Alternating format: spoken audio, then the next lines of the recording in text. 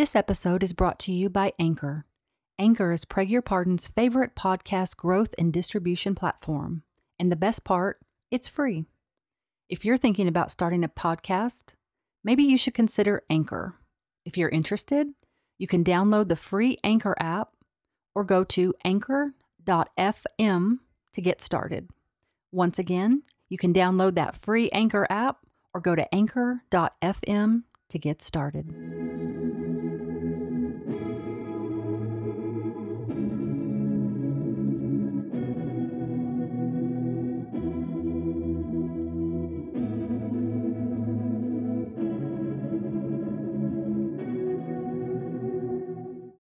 Hello, PYP listeners. This is Gailey McDougall. Welcome back. So today's episode is actually part 2 of a 2-part conversation with Samantha Jones about informed decision making. If you haven't already, please go back and listen to the first part so you'll be all caught up to speed because we're going to jump right into the conversation. So without further ado, let's talk about informed decision making. You know, we can talk about benefits, risks, and alternatives. Those are easy. Then intuition gets a little trickier.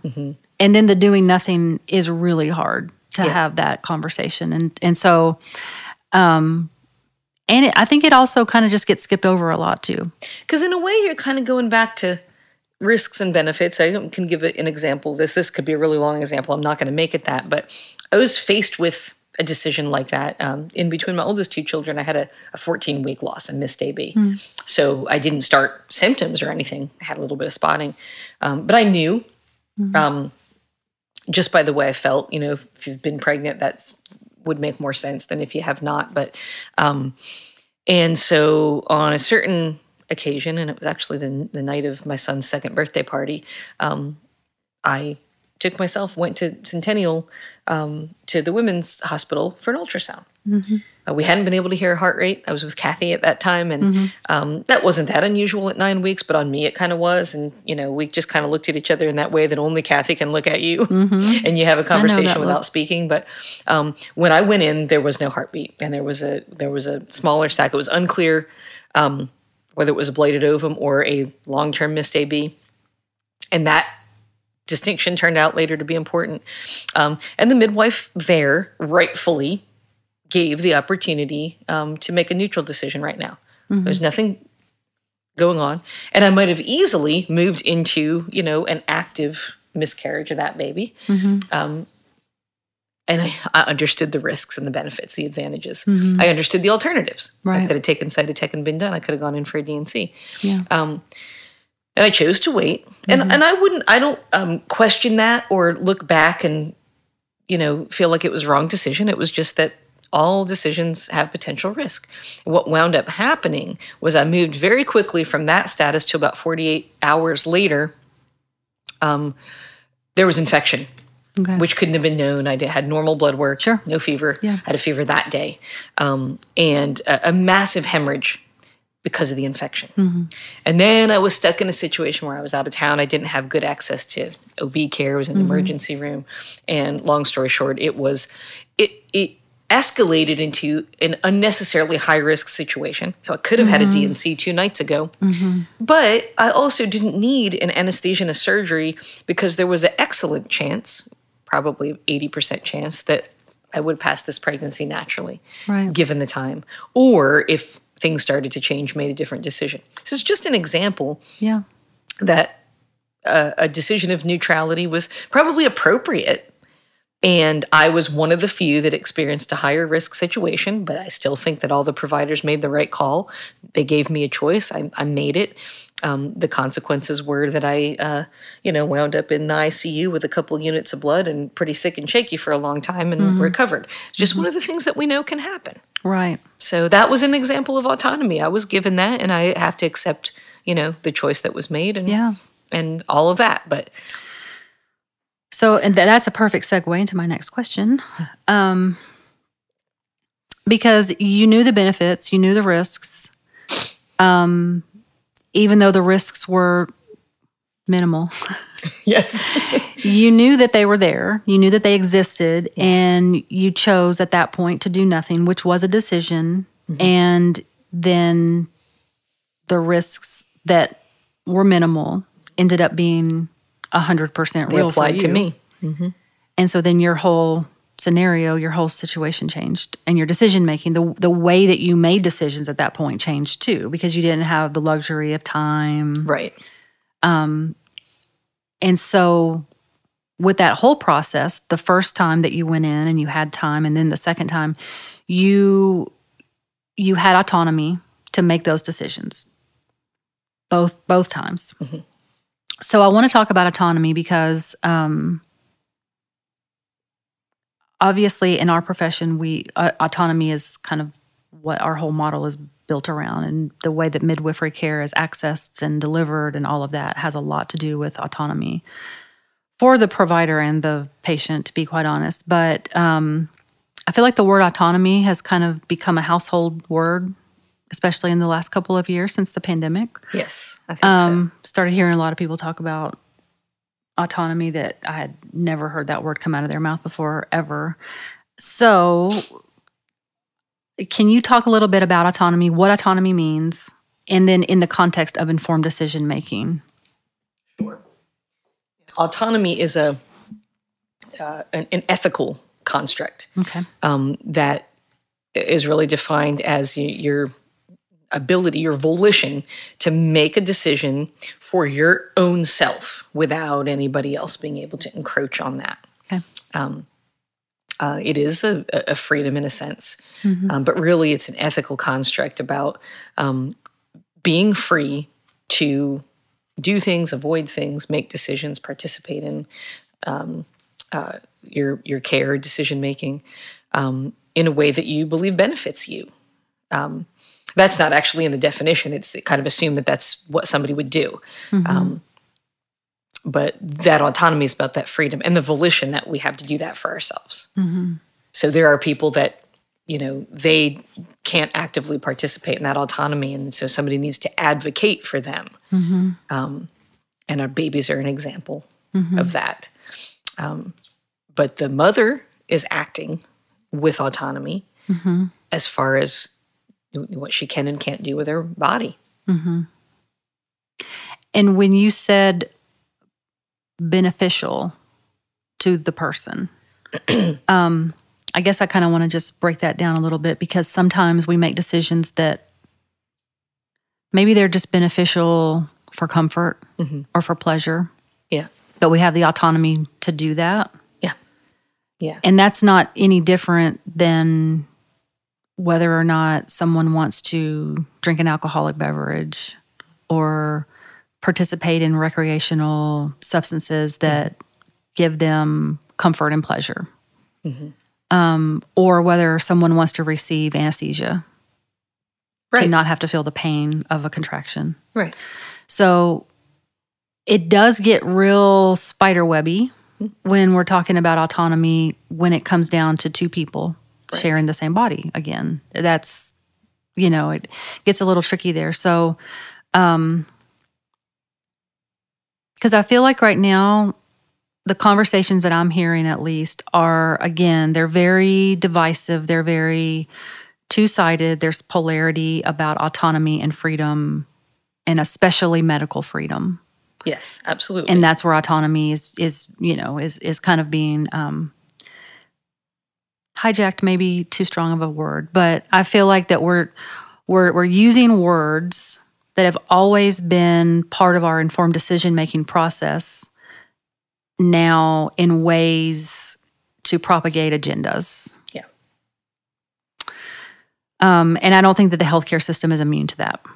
I mean, absolutely not. It's probably only just been a platform to reveal it in a lot of other ways. And it's not just pregnancy, obviously. We've seen it with COVID, and you're a family nurse practitioner, so you've seen it probably throughout the whole lifespan, I would assume. So much. And definitely a sharp ramping upward of that conversation here in the past few years, just like you said. And it tends to conflict with a lot of people consider autonomy to be the only thing. There are many ethical principles. Different, when you look at different sources, 5 or 7, what I was originally taught, that's been abridged a little bit, but there's an ethical principle called beneficence. And that's kind of what we're competing against with a baby. Right. A baby doesn't have autonomy, so to speak, because they don't cognitively have the ability to make those decisions. But the principle that that baby has a right to beneficial treatment, beneficence, could be in conflict with the autonomy of the mother carrying him or her. That gets really dicey. And it's been a conversation forever, but there's not a lot of really clear-cut answers. Autonomy has a tendency to compete with even other people's autonomy. Yeah. Because when you're looking at your autonomy and my autonomy, I can't for a minute believe that my freedom to make personal decisions can interfere with yours, because that means that somebody else's can interfere with mine. And then I'm saying, well, I'm autonomous. I won't allow that. So at some point we have to recognize that autonomy among people, between people, meets up. The common phrase, the joking way that we identify that is that my autonomy to put my fist forward ends where it meets your face. And that's cute and all, but boy, is it really true. Yeah. Because if we only recognize autonomy, freedom at all costs, to interfere with other people's autonomy, we're not recognizing the ethical principle the way it was intended. Again, I'm probably aging myself, but I remember when you could smoke in a restaurant. Oh, yeah. Yeah. And a plane. Yeah. And, and so now, of course, a lot of, like my children are like, what? That's ridiculous. How could anybody be allowed to do that? How could you do that? You're not being able to see out my car window because both my parents were smoking. Yeah, and putting other people's health at risk by blowing smoke in their face while they're eating a meal. So, so we've definitely seen places in our society that we've accepted and adopted those lines of autonomy. We're not real mad about that. Maybe some people are, but I think the majority of us understand that that's a reasonable request, not to smoke next to the person that's eating. But do you remember the uproar about it when it started? I do. That's interesting. I do. Yeah, part of this. Yeah, and so So anyway, this part of the conversation, again, I think probably just needs to be an ongoing conversation. Yeah, we're not going to have some kind of. We're not going to figure it out. I mean, we might if we sit here long enough. Right. But probably not before this probably recording. Not before the end of the podcast. So, yeah. So I kind of just wanted to talk about that in the context of informed decision making, because I think it's a really important topic that we're hearing about, but out of context a lot. And so I think it makes a lot of sense here. I agree. But you touched on, I can't remember what you said earlier, but it made me want to ask, have you seen a shift of, even just in the last few years, or, I mean, you've been practicing long enough to where I'm just wondering if you've seen shifts as far as just conversations around informed decision-making and autonomy, and what does that look like? Yeah, absolutely. I have. In the community in which I work, autonomy and informed decision making and kind of a going against the grain has been a principle that's not unfamiliar. But that being said, I have seen a shift more recently where there is a greater focus on, just kind of the squirming fear that there's more threat to me being able to do as I please. There's more threat to my freedom to act. And that's a reality. We do see that in times of communal crisis. It's not the first time the world has seen this. For a lot of people, I don't hear a lot of people understanding that we have seen similar crises, but because we didn't experience them and live through them, we don't recognize the similarity. Other cultures have experienced crises like this even more recently, but we don't necessarily understand what that's like until we're right there in it, of course. But there is a fear among people of loss of freedom, loss of autonomy, that comes along with any time there's a collective, universal threat like a pandemic is. And so you watch people go through almost what would be recognized as the stages of grief. They're angry, they're in denial. Once they can't, anymore say, well, this can't apply to me, I refuse. They say, well, it's not real. And you see a shift in people's response if it touches their lives. It really, humanly speaking, we should be open to recognizing devastating things that are touching other people's lives before they touch ours. But that's a very common way of responding to things. And that look at autonomy versus beneficence is critical here, because we do have personal freedoms. I care about that. That's important. When I think about myself or my own children or husband, and really assessing benefits and risks and doing health things that may be a little different than what the mainstream does. That's definitely us. Sure. I know that we were in that community before it was cool, right? before it was so well understood, I would say. Yeah. For the sake of our best good, even individually, for the sake of being genuinely concerned about this actual risk, this actual threat, not for the sake of being able to do what we want, no matter what it means for us or anyone else. Because I ethically and morally do believe that we've got to consider the beneficence of other people, part of our human community, as well as our own autonomy to make decisions. And that sometimes those conflict with each other. And this is another thing that isn't going to be solved today. Right. And it's extremely complex. And I don't disregard the concerns or fears of any parties involved in this and the way they've thought about their, or been concerned about this idea of, you can't make me do this. Or where there's risk, there must be choice. I get that. I do understand it, and I do believe in that. But I think that as a community, we also need to be very careful that we're assessing all the risks, that we're recognizing the aspects of our personal behaviors and how they can cause harm to others. Cannot be ignored. Because we have violated autonomy. We've encroached on other people's autonomy. I can, speak a bit to that in reference to the pandemic. And again, you and I could do 60 hours at a time and never be done. Sure. But just to briefly address part of this pandemic, not even 6 months of it, but to me, it was an enormous part at the kind of height of the bad outcomes that we were experiencing. My mom moved home with us after a diagnosis of cancer. She lived there for just shy of 6 months before she died. She was compromised, extraordinarily high risk, effusions in her lungs, chemotherapy, and no immune response, compromised respiratorily. She was everything that can't be in contact with this.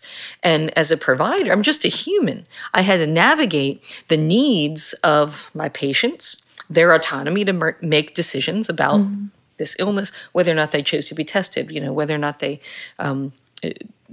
did or did not choose to have themselves vaccinated, all of the aspects that need to be part of the conversation, along with the aspects of being a full-time caregiver for a compromised person who, here's this word again, we knew would die. Not we knew she was going to die anyway. We knew that. We had a prognosis and there was no doubt in this situation. But to move through the stages of that at a rate that could be accepted, what people like you and what you went through would have hoped for. Hospice care, time to comprehend what was happening, comfort measures, all the things that death is never ideal, but that you would hope for a person that you love. Versus a 2-day horrible fight for breath. I was not going to introduce that risk. And trying to live in, where people's autonomy that they perceived to be in my presence or purchase care from me and place me at risk interfered with the ethical principle of my responsibility to protect another human being's life at the time. Brought a lot of this to the surface.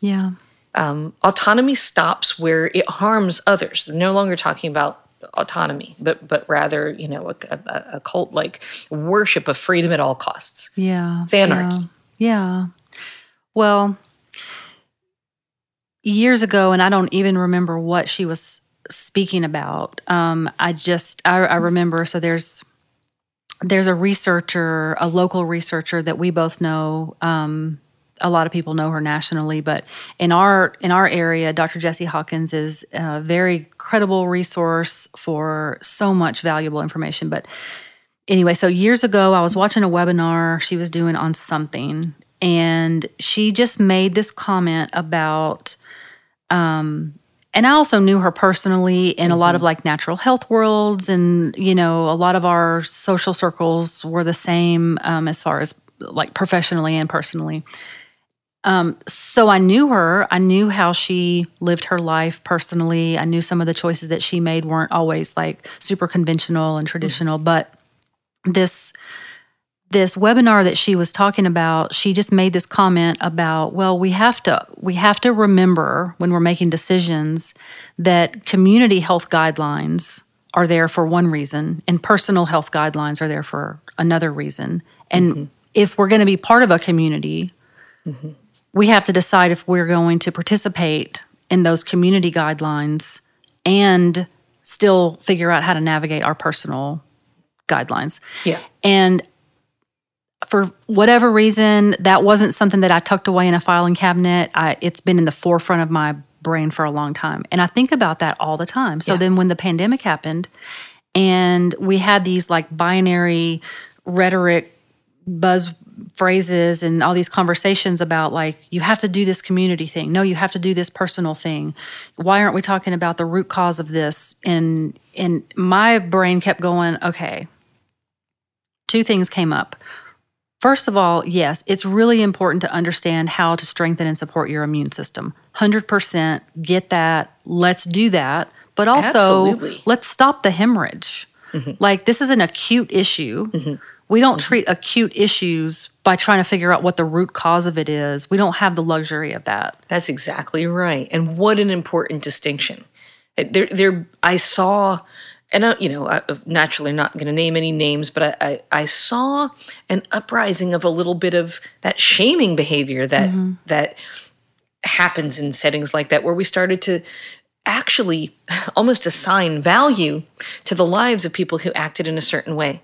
Versus those that didn't, the way they eat, the way they nourish themselves.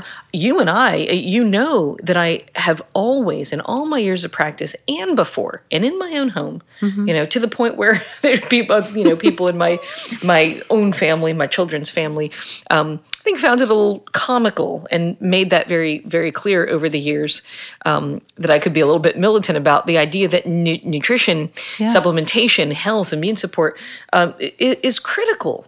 And I believe in that. And I never changed. I never stopped believing in that. But like you said, first of all, that's me. And second of all, it isn't so simple as our lifestyle choices and our immune support choices being the only factors that can predict the mortality of an acute global crisis. Absolutely I had people not, ask questions like that, and with clear judgment, like, oh, why'd your dad get so sick? Did he get the vaccine and it wasn't good enough for him, or because it doesn't work at all, or did he choose not to? And if that's the case, then why does it matter to you? Well, people didn't know anything about any of that. His particular circumstances are that he's a cancer patient, and he doesn't have chemotherapy because that's not appropriate in a situation. COVID's not really looking for a suppressed immune system always. That's not the only thing. His immune system was jacked up with an ICI family of drugs. He took Keytruda IV for his cancer, his melanoma. And the ICI stands for immune checkpoint inhibitor. So just think through what that means. You pull out all the stops and let your immune system go bonkers. And it doesn't stop the inflammation and the response that it's extremely effective against certain types of cancer at certain stages. But in this situation, it was the hyperdrive of the immune system, not the absence of the response, that almost cost him his life. My dad's 82 years old. He was on a vent. He spent nearly 50 days hospitalized. He was wheelchair bound. Some people don't think that's super unusual at his age, but he drove the day before he was admitted. It absolutely changed his life here almost a year later. But there's so many unknowns in that story and why his response was like that. I had patients who had minor congenital, organ deficiency of some type. Nothing that really interfered with their lives, but that cost them their lives because of COVID. A lot younger and different circumstances than my dad. These are just examples. But all of the mortality stats are examples of human beings who died for reasons that you and I don't even know. Right. But it wasn't about their vitamin D levels always.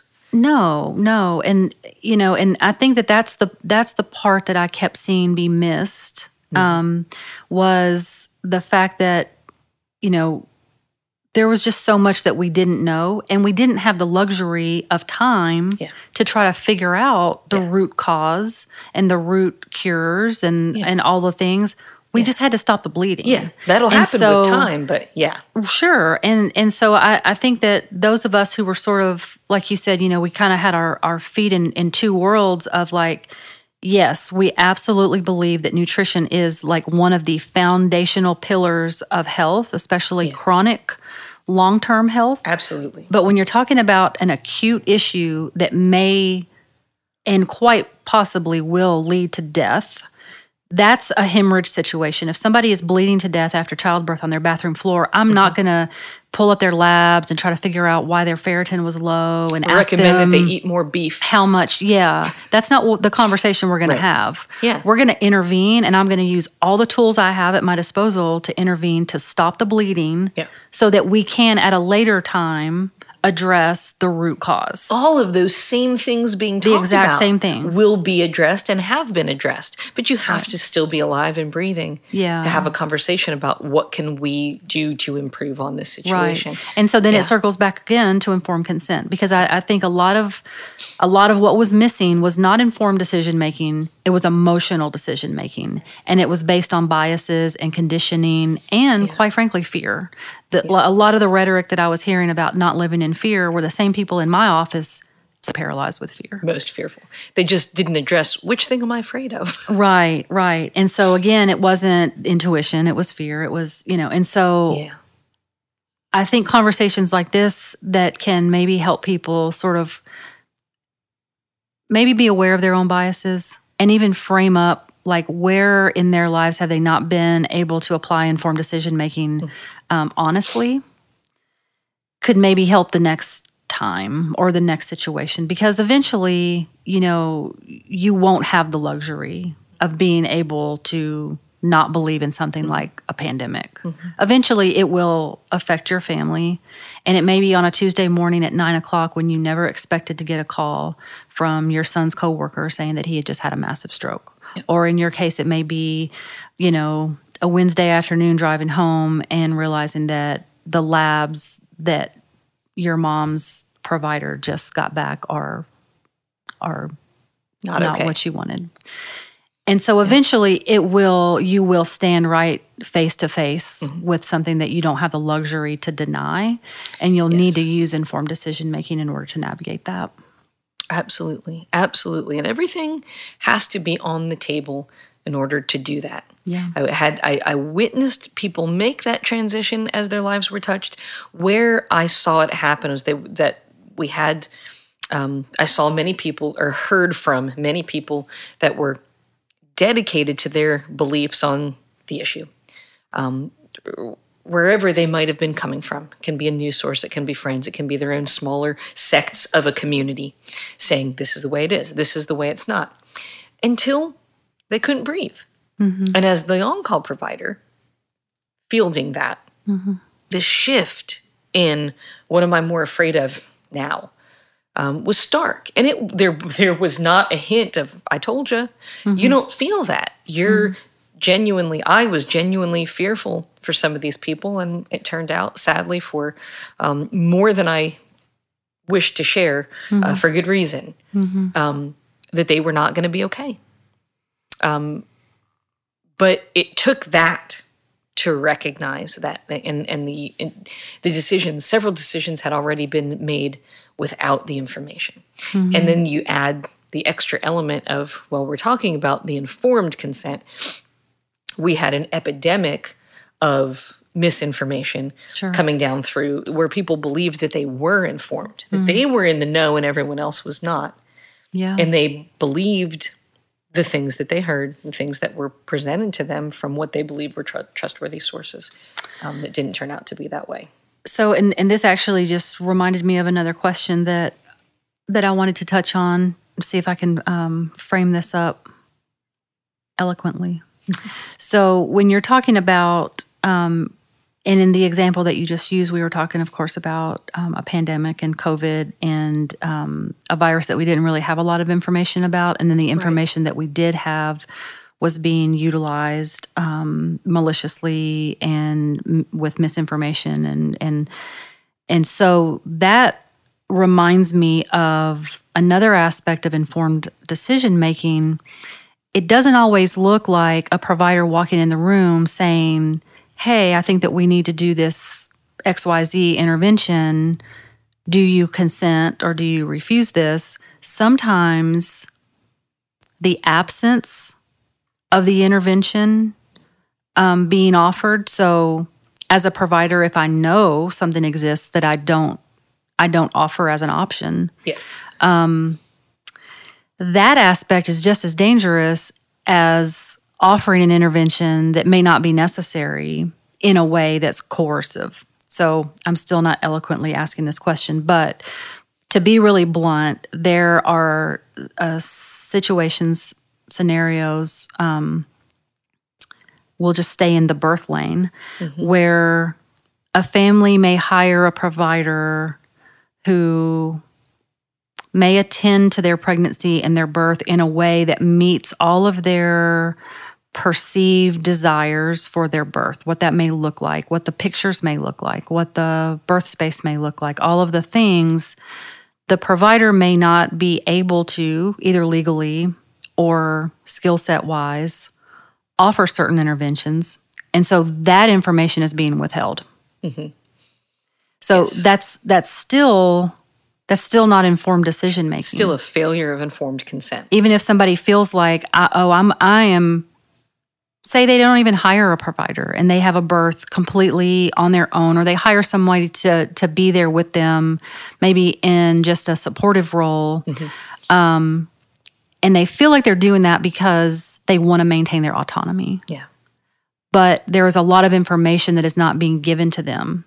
And then if there's an outcome that is not a desirable outcome, and you look back at that, withholding that information for whatever reason. Yeah. It was a participating factor.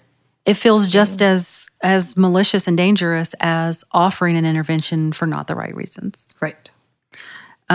If I'm a provider and I can't do a certain intervention, so I just don't mention it, that's maybe something that could help you in this situation. You know, maybe you're, maybe it's a positional issue. The client can't be expected to know that if it's not shared by the provider. That is one of our responsibilities. I mean, if somebody is severely dehydrated during their labor, for instance, and they're with a provider who either does not know how to start an IV, does not have the scope to start an IV, does not have the resources to carry IV fluids or know how to start an IV. And that delivery goes a certain way, and it could have gone a different way just with a little bit of fluids. Right. But that intervention was never offered. How is that any different than an intervention being offered that's coercive? Right. It's not. Withholding information. Yet our emotional response to that is somewhat different because we're conditioned to recognize what we think is an injustice on the part of a traditional provider. And sometimes that happens for very good reasons. But that doesn't mean that we you're absolutely right. That doesn't mean that it's like we're doing the same thing but calling it something else, and we don't recognize it as being the same. Yeah. Well, that is probably a whole different podcast. Because I think that we have covered this from every angle. feel like it's been very I think we can go down a few extra roads, but we've covered it from a lot of different angles. So anything that I didn't hit on or that you want to add? Yeah. I think it was a very complete, round introduction, at least, to a topic that could never be covered in a single take, but deserves so much attention, and just to introduce the idea for people to think more about it and maybe ask more about it when they establish their own care is a really great idea. Yeah. Well, thank you again so much for being here and chatting with me, really about anything, but especially. Thanks for inviting me to do this. I have thoroughly enjoyed it, and if you ask, I might just come back again. All right. We're going to hold her to it. All right. Okay, Preg Your Pardon listeners, that's it for today. Be safe and be well and be kinder than necessary. Bye.